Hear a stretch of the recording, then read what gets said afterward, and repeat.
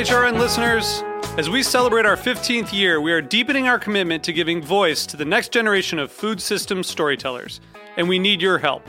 Our internship and fellowship programs help activate new possibilities for underrepresented and underestimated young people through experiential journalism, audio engineering, and production training. Through these unique programs, HRN helps food equity stewards build essential workforce readiness skills that expand their potential and foster economic mobility. Please consider supporting these critical programs. And with a minimum donation, you can be entered to win a dinner for two at an amazing restaurant in one of 8 cities and tickets to a concert at a great venue in one of those cities. We have incredible partners across the country who have donated, as they also share our passion for helping to educate the next generation of food systems storytellers. Check out heritageradionetwork.org/15 to donate and enter to win today. That's heritageradionetwork.org/15 to donate and enter to win today. And make sure you donate before March 31st. Thank you. If you're a farmer in New York State, join the New York State Grown and Certified program to let people know your food is grown right here.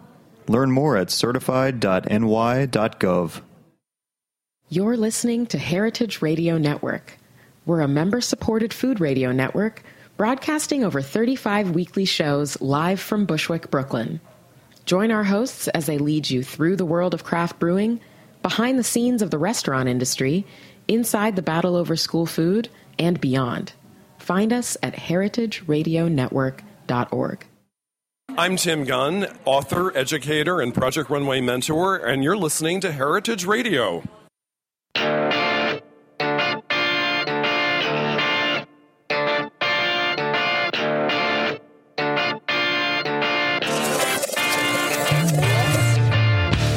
Welcome to the second season of Magnifico Radio, the weekly podcast featuring conversations in ethical fashion, clean beauty, and sustainable living. I'm your host, Kate Black. And if you're listening live on the Heritage Radio Network, that means it's Monday and 1 o'clock here in Brooklyn, so welcome. And if you found us through iTunes or Stitcher, also welcome. And if you like what you hear, don't forget to subscribe so you don't miss any episodes. Each week, I sit down with designers, makers, and leaders in sustainability to discuss the latest in ethical fashion, clean beauty, and sustainable living.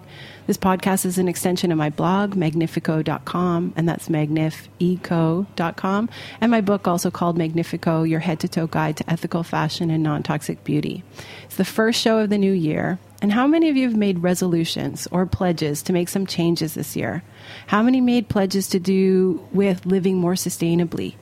Are you going to follow with the words of advice of Vivienne Westwood to buy less, choose well, and make it last? Or are you planning a fashion fast, no new clothes for the entire year, or no new fast fashion for the year? Or what about what Livia Firth recommends? You remember her of the red carpet green dress challenge. She suggests trying everything that you buy.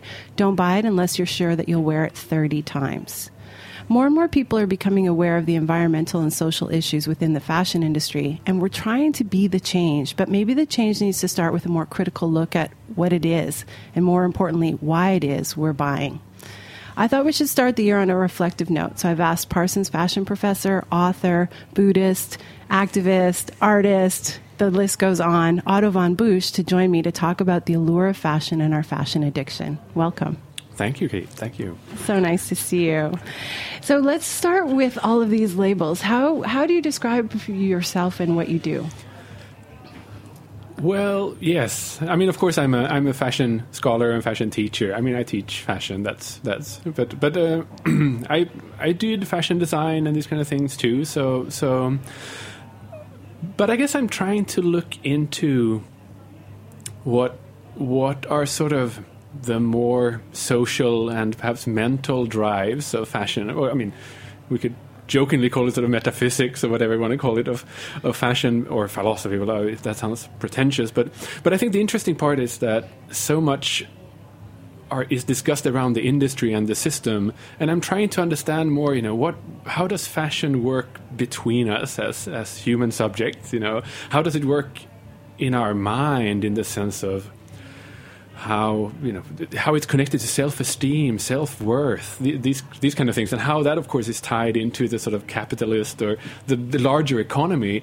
And if we're especially then looking at sustainability, how are we going to approach this in a way that corresponds better with the way we live socially and the way the mental functions by which we call ourselves, identity and these kind of things. So those are the subjects I'm trying to look at, which of course ties my designerly practice towards a sort of a scholarshiply level, if you want to say so. Well, and that's why I wanted to have you on and have this conversation, because the longer that I've been in sustainability and the more I dive in, the faster this industry seems to be growing. So I just don't understand it. I feel like we're getting a kind of broader understanding as a culture about what the impacts are of this industry, and yet the industry is continuing to perpetuate the kind of growth that is unsustainable, that is causing a whole bunch of systems problems, as you say it. So why are we in this conflict? Why is the industry growing at a rate that seems almost unsustainable? I mean, my thinking around this centers on, I think so much of our discussions around sustainability mainly concerns the environment. I mean, the natural environment, if you want to say so. We look at eco-cotton, we look at washing and dyeing processes and those kind of, which are easier for the industry to deal with, and are perhaps, if you want to say so, a little on arm's length from the driving forces of the system, in a sense. Meaning that they're also the quick fixes, if you want to say so. And to me, I think I'm more concerned with, okay, so let's imagine we fix all these things with sustainable fashion. Let's just imagine that we tick all these boxes. It's eco, we pay living wages and good wages, people are happy, everything is good. Is that it? Is fashion, are we then in fashion utopia? Is the rest of the economy, the rest of the emotional life, the rest of the social relationships we build through the realm of dress, are we there then? Is everything, is the only problem with the industry that it's unsustainable because nature is suffering and people overseas are suffering? Or is it something that is also, that they're suffering here? There's bullying, there's violence, there's rejection, there is people with bad self-esteem that needs to buy in order to keep up an emotional state where they feel they are worthy something.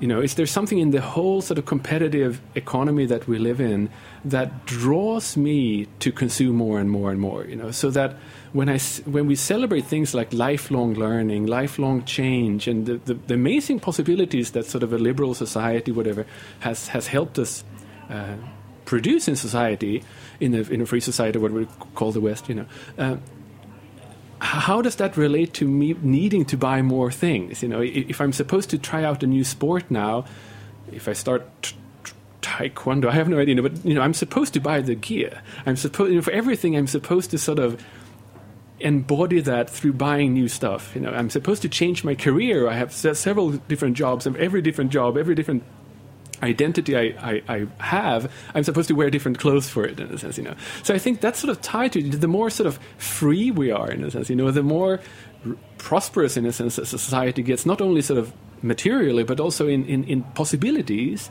also means that we're drawn into consuming the gear for all those possibilities, in a sense, So that's why I think, exactly, we even though we know more about sustainability, even though we are more aware, we still do it, because we're drawn in a society where social relationships are built on those values. Well, and you're making me recall an article I'd read over the holidays where now corporations have some sort of personification. If you think about the Kardashian lure, and the new president of this country, like, reality TV is kind of the face of corporations and the face of consumption. And so we now identify with brands through these faces.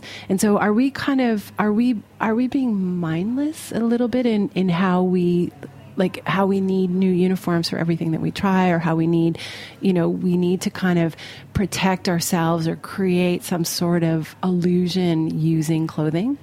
I mean, for sure. And I think a difference too is today we are supposed to build a personal brand. We're giving courses in how, even high school students should learn how to write CVs. We're supposed to build ourselves from our accomplishments in a very, very individualized sense, meaning that also as as we work with social media and Instagram and these kind of things, I'm supposed to present myself as this continuously evolving, continuously perfectuous self, and so much of our, the way we manifest our everyday life, it needs to be photographed, and I need to be looking good there, and I most probably should not wear the same things as last time, And I think it's so fascinating. I mean, it's many years ago now, I started looking into this online platform called lookbook.nu. And I thought it was so fascinating. Suddenly there was like a total like street style, uncensored in a sense, street style platform where everybody could upload images of themselves and they could hype each other and like build communities and these kind of things. And I first thought, wow, this is an amazing liberatory practice in a sense. People, any sort of style could emerge here. That's amazing. But of course it wasn't, because at the same time it was extremely homogenizing, and instead became this, where you would have a certain kind of people that would upload new images every day in new outfits. And of course, I'm not saying that everybody bought their things, but most probably they had some relationships to stores and whatever where they could borrow whatever. But still, in order to be on those platforms and be successful on those platforms, you have to continuously update yourself every day, a new look, and every day. And I think that just sort of, it's a contagious behavior where we just are drawn into that, and awareness is not enough there. And I think this is really where the tricky part, or where I feel that we need to talk much more about sustainability in our, how does social relationships exist? How does it affect my feeling of self-worth and the sort of the psychology of clothing, in a sense, that I know it's unsustainable, but I need to do it. I need to have these things. Because I see it on my followers. Do they like me? Do they not like me? And of course, I do not want to be liked. And that's where the problem is. But I think we're kind of, the general public, get lulled into like seeing something, like you said, with that lookbook, because I felt the same way. The first time I saw fashion bloggers, I just all of a sudden was so excited, because here now somebody did not choose who the model is. Somebody did not pick the model ideal, and those are the only women that are getting coverage and everything else. Now women can say, I'm the model, and the followers just kind of go. And I was really excited about this idea of this democratization of modeling and what the internet could do. And then, of course, I realized, but now the pressure is on them even more, because it's self-driven to have more clothes, to do more posing, and we've seen that kind of break down over the last year or two when Instagram stars kind of come clean about all the work that they've been doing to make this kind of pseudo life. So I think it's about maybe like kind of breaking down some of the words. And I saw you give a talk about the democratization of fashion, and in a lot of times when people are talking about fast fashion and yeah, I don't mean to go back to this kind of, we can make it sustainable, but when people talk about this rate at which the fashion industry is going, and this kind of locomotive that's heading ahead, full steam ahead, they talk about it as being democratized because it's affordable. And I heard you make a very interesting kind of shift about what that means. Do you know which talk I'm talking about? I'm not too sure, but I think that the tricky part for me is that democratization to us means some sort of political empowerment, and we hold it, as an ideal that we become participants in the political system, whereas of course we don't have any power at all in fashion, and also democracy, as we know it, at least, takes for granted that every person has one vote each, for example, whereas, of course, richer people have a lot more votes in fashion than poor people and all these kind of things. And also, we cannot really hold people accountable. Nobody is taking our calls when we call Karl Lagerfeld and says, oh, we want more tie-dye clothes, Karl Lagerfeld. Nobody's going to answer that call, because there is no such political process of participation or influencing, So the tricky part with our use of democratization in fashion is not only that the fashion system is definitely not democratic, but also that it also sort of shifts back to perhaps our relationship to democracy itself, that we start treating democracy as a consumer economy also, so coming back to the way we look at elections and things, is that, well, it's the most political candidates that has the most sort of commodity appeal, or are famous, that have the most influence. So it's a double-edged sword there, definitely. It's so interesting. So let's get let's take a quick break, and then we'll come back and dive into addiction. All right.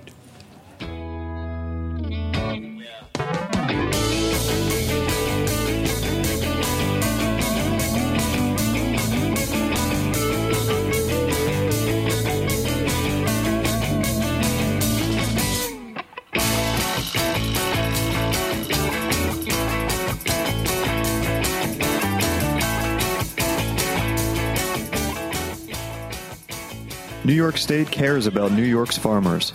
That's why we've developed the New York State Grown and Certified program. It's a seal New Yorkers can look for when they're shopping for food that comes from local farms. Customers are more likely to buy food that has the New York State Grown and Certified seal because it tells them that it comes from a farm that follows environmentally responsible, farm-safe protocols. In other words, the New York State Grown and Certified seal tells them their food is grown right here in New York State. You're a farmer with a lot to do, but the time it takes to sign up for the program is a great investment for your business because it lets shoppers know that your food meets higher standards, has passed assessments, and is produced by environmentally friendly farming practices. To learn about participating in the program, go to certified.ny.gov. And we're back. You're listening to Magnifico Radio, and I'm your host, Kate Black, and I'm sitting having a kind of post-New Year conversation with Otto von Busch. So, Otto, how did you get here? Like, did you start as a designer? Did you start as a critical thinker? Like, how did your life path lead you to kind of all of these hats that you wear? Well, I think technically I never went to full-time fashion school. I went to evening classes and these kind of things, and had before that studied crafts. And I had a dream of becoming a guitar builder when I was young or whatever. And then I studied art history, but get really interested in advertisement images, and especially around fashion advertisement. So that was what I wrote my different essays and theses about. And then I also studied a design program called Material and Virtual Design that was trying to sort of look at interaction design and objects. And from there, I sort of started my PhD. And those two worlds came together, where sort of interaction design and this whole communities around digital practices, new media. This is like 15 years ago. And that sort of 20, about new media thinking, about open source, participation, media that is democratic in that sense, and that interest merged then with my fashion interest from before, and I started looking into how can we hack the fashion system? Is there something, what is hacking and fashion? How do they overlap? Is hacking, is the fashion industry having a sort of an operating system that could be more like Linux than Windows? That was sort of the metaphors I was using. This is many years ago now. But the idea was basically to sort of, could the fashion system that is not be sort of so hierarchical and elitist, but could it be more flatter and bazaar-like and more participatory? Or is there an inherent paradox there? Which I think is still the paradox I'm starting to look at, in a sense of, how exclusive does fashion need to be? Or can it be inclusive? So if it's exclusive, it needs to exclude people. But how does that, if we want it more inclusive and more democratic in a truer sense and empowering, will it actually undermine the very exclusivity that we're searching for, in a sense? Meaning that the more people that wear it, the less valuable it is, in a sense. So how is the fashion designer supposed to balance those two parts of a true emancipation, true empowerment of the subject, versus a sort of an economy that is more like a zero-sum game? We compete for a certain amount of positions, in a sense, and those are not open to everyone. And how could they be? What other values could we tie into than those, for example? So a fashion designer that works with a more inclusive practice perhaps doesn't actually strive for the exclusivity that a red carpet look does, but more an inclusivity that works much more on a personal, empowering level, meaning that it works much more with memories, more with identity production that happens through community, that happens through the production of scenes, in a sense, how subcultures produce communities and loyalty to each other, in a sense, and how can clothing be part of that? What sort of rituals and what sort of services could a fashion designer orchestrate to build other values than that we work with clothes, and that of course can include anything from sort of different crafts, techniques, and dyeing and embroidery, those kind of things, but also recycling, in a sense. How does the sort of the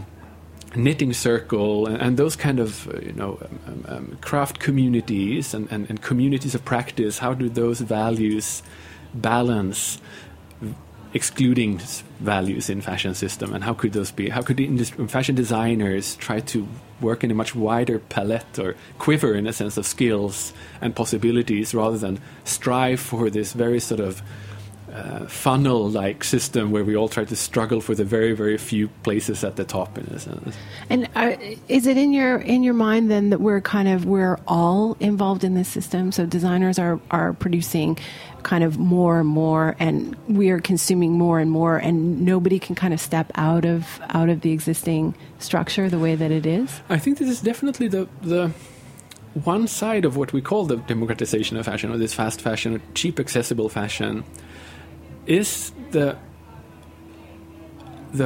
shift in values, where I think fashion just a few decades back were definitely something that did not concern everyone, because not everyone could access it, and it required a kind of a statement to move out or turn to the sort of draw the subculture card, and or foster that kind of sensitivity or and identity production. To now, where I think everyone basically, I'm not saying everyone, but a lot of people can have access to fast fashion, That is the big change. It basically costs as much, a new garment can cost as low as a coffee or something like that. And I think that also means that our judgment of looks and other people means that we take for granted that people are in the game, And I think that is a big change, meaning that even if not everyone is in the game,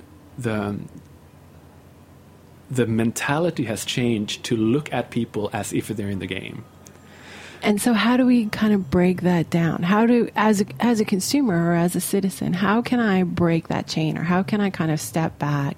Like I titled this episode like Our Addiction to Fashion. Like how can we in this new year and kind of this new enlightenment make change? I mean, I think a tricky part is exactly the awareness question. We can sort of tie that back into sort of food and things too. I may be aware that corn syrup is bad for me, or I should eat less sugar, and that fat or that Snickers is not, or whatever.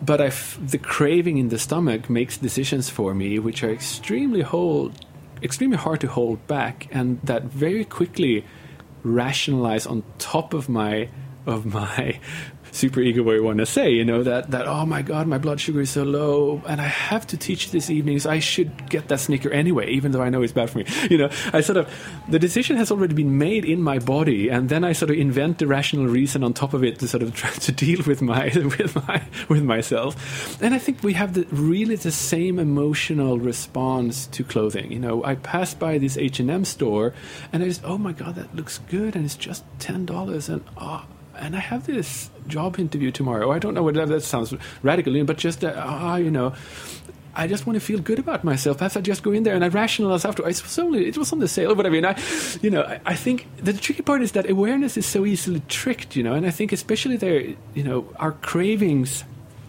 are just, fashion is so tied into how our social reward systems in our brain is working. And I think that is really the tricky part in how we're going to try to start addressing fashion, because we will need awareness is not going to be enough. We need to train.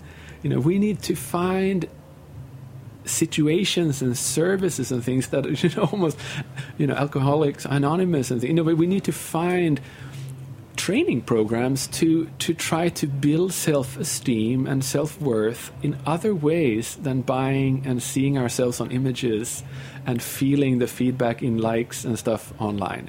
So we need to train ourselves to limit the reward mechanisms and the impact they have on us. The dopamine charge, the kick I get from seeing people retweeting or whatever they do with my look or whatever, and I just feel, oh my God, I'm seen, and I have the numbers on it, and look, now that person saw me, that person that I really look up to. That's amazing. And of course I feel like I'm flying. That is the dopamine charge. That is what feels so good about myself, and that is, of course, what the fashion industry is really good at tying into, and make me feel that, oh, this is a cheap one, Otto, go and buy it now. Nobody know. and this is, of course, the tricky part. It's not going to be enough to say to myself, oh, I need to hold back. I want that. I want to be seen. I want to be acknowledged. Everybody wants to. Everybody wants to be loved. And this is the way we feel loved in a visual culture that is so cheap and accessible. I love that you tie it actually to like food addiction or alcohol or substance addiction, because I think you're absolutely correct, and I think that most people don't actually kind of give it that credit, and from a broader perspective, like understanding how much messaging we're inundated from, and to your point, like through our kind of open source or through our digital access, it's only gotten worse. And so I'm just trying to think, like, so you have children. So when your children feel this lure, like, what will you tell? Like, what are other alternatives to kind of get that confidence, or to kind of what do you suggest? I mean, it's a tricky part. Even already in kindergarten, I know. It happened to another of my daughter's friends, and they were only 4 years old, but already as they sort of entered kindergarten, that was in Sweden, but they would be looking at each other what they were wearing, and somewhere, and the older kids especially, and one day our neighbor had gotten a bad comment about her red sneakers, and she refused to wear the red sneakers, and she's 4 years old, and of course I want to only over dramatize that, but I think there is something about how that is almost the new normal, if you want to say so. And I think that what could be done is also to figure out, sublimination techniques, or how to find other ways to express your creativity, find other ways to feel that, this may not look really cool, but I made it myself. And that is a self-worth that is different from what you can buy, for example, and then looking into, well, that is perhaps what that sort of creativity part that meets fashion means.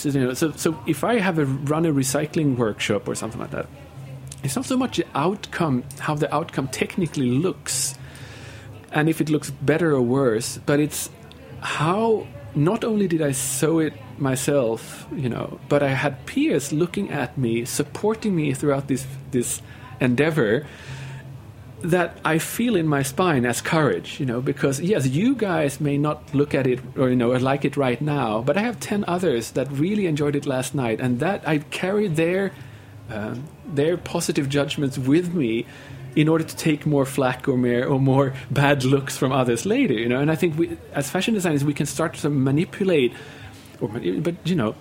transferring some of those different mechanisms of building self-worth, rather than place everything into the economy as it works, everything onto the brands to tell us who we are, or the sort of, that type of economized part of identity production, and I think it's really interesting of how could fashion designers become much more better at orchestrating social support circles, social support systems that deal with recycling, deal with other types of practices that then make me feel better about myself and my clothes, rather than feel that exactly my self-worth is dependent on what I can buy and what other people look at me. It's true, and it's also about changing your tribe, right? Like hanging out with people, or making sure that in your social circles you're with other people who are not judging, the latest trend or the label, or some sort of aesthetic that's driven outside of what they like. Because I think that people also just get disconnected from what they like. Like they take a lot of cues from media and everything else, and we're not even so sure what we like anymore. No, right, and I think that, but also there's a possibility of, like, you know, of building character, meaning that a character that you actually partly resistant against these kind of things, you know, that, I mean, bad looks and or you know, side looks and these kind of things, you know. So I think how can I orchestrate a fashion design system or a service that builds character that makes me more immune to the bad look, you know, and also makes me a stronger character that I actually can.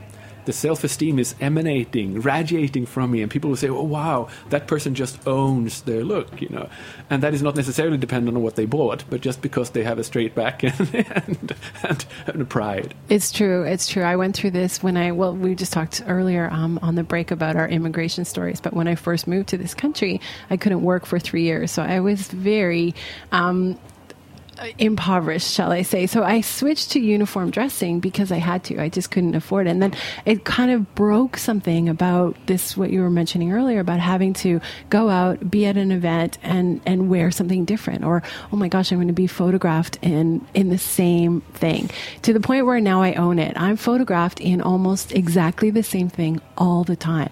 Like, I have basically, you know, 2 black dresses and this jacket, and I wear them all the time. And I'm actually okay with that, because it takes away, I don't stress about what I'm going to wear anymore. I don't worry about what image I'm trying to portray or project. I just kind of go to one of the 3 uniforms that I wear, and I put it on, and I think more about what I'm going to say and who I'm going to, you know, meet, and get to focus actually on a lot of other different elements of the event. And it's kind of created a lightness that I'm so grateful for. And I think we need to balance that. You know, it's when Vivienne Westwood and others, you know, say that we should buy less and wear it longer, and you know, there's also, well, then you have also reached a certain level in society, you know, or you have built your social status or whatever on other basis, or what you want to say, you know, other type of scaffolding than perhaps your looks only, you know. And I think the tricky part is exactly that. It's easy for us to blame fast fashion and the people who buy fast fashion to say that they are the ones who's unsustainable, but at the same time they are often the ones who are struggling getting up, you know, up in the ladder of social esteem and making a career or whatever, you know.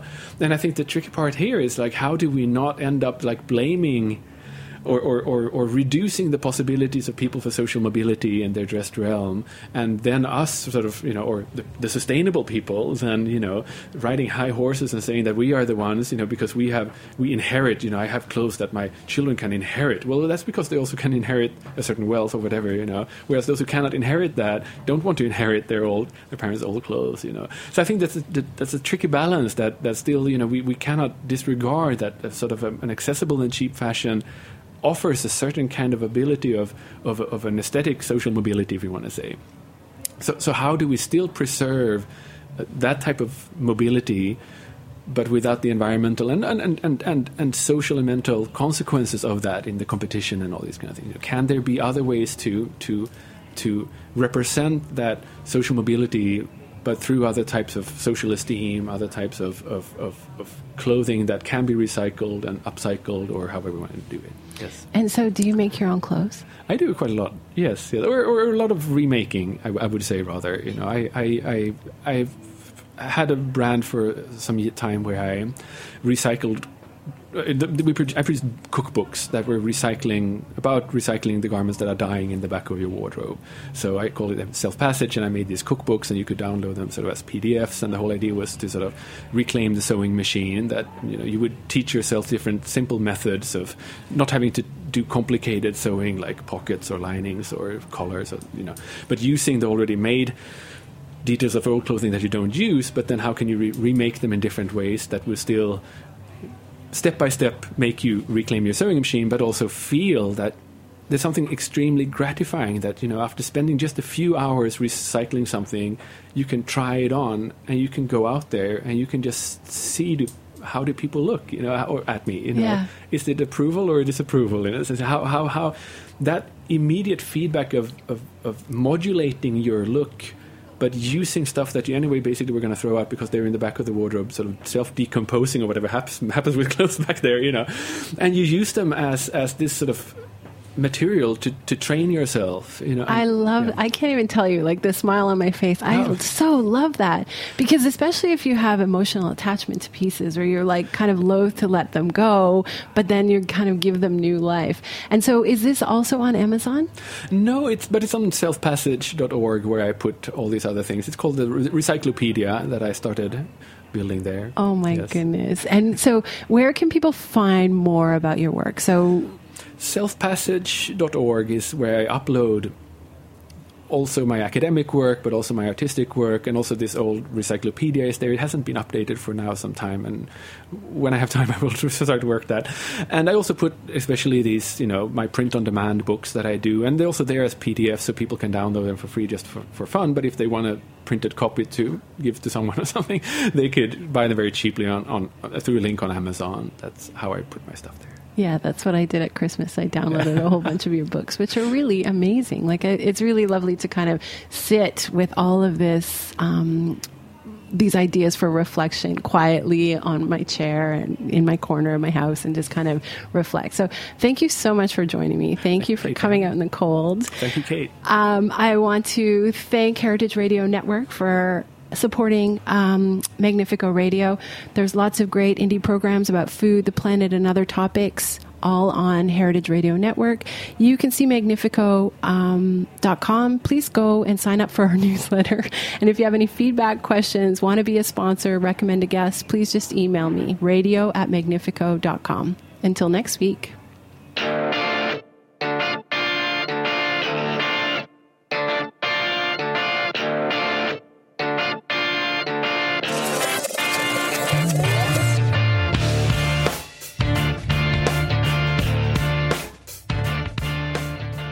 Thanks for listening to Heritage Radio Network, food radio supported by you. For our freshest content and to hear about exclusive events, subscribe to our newsletter. Enter your email at the bottom of our website, heritageradionetwork.org. Connect with us on Facebook, Instagram, and Twitter at heritage_radio. Heritage Radio Network is a nonprofit organization driving conversations to make the world a better, fairer, more delicious place. And we couldn't do it without support from listeners like you. Want to be a part of the food world's most innovative community? Rate the shows you like, tell your friends, and please join our community by becoming a member. Just click on the beating heart at the top right of our homepage. Thanks for listening.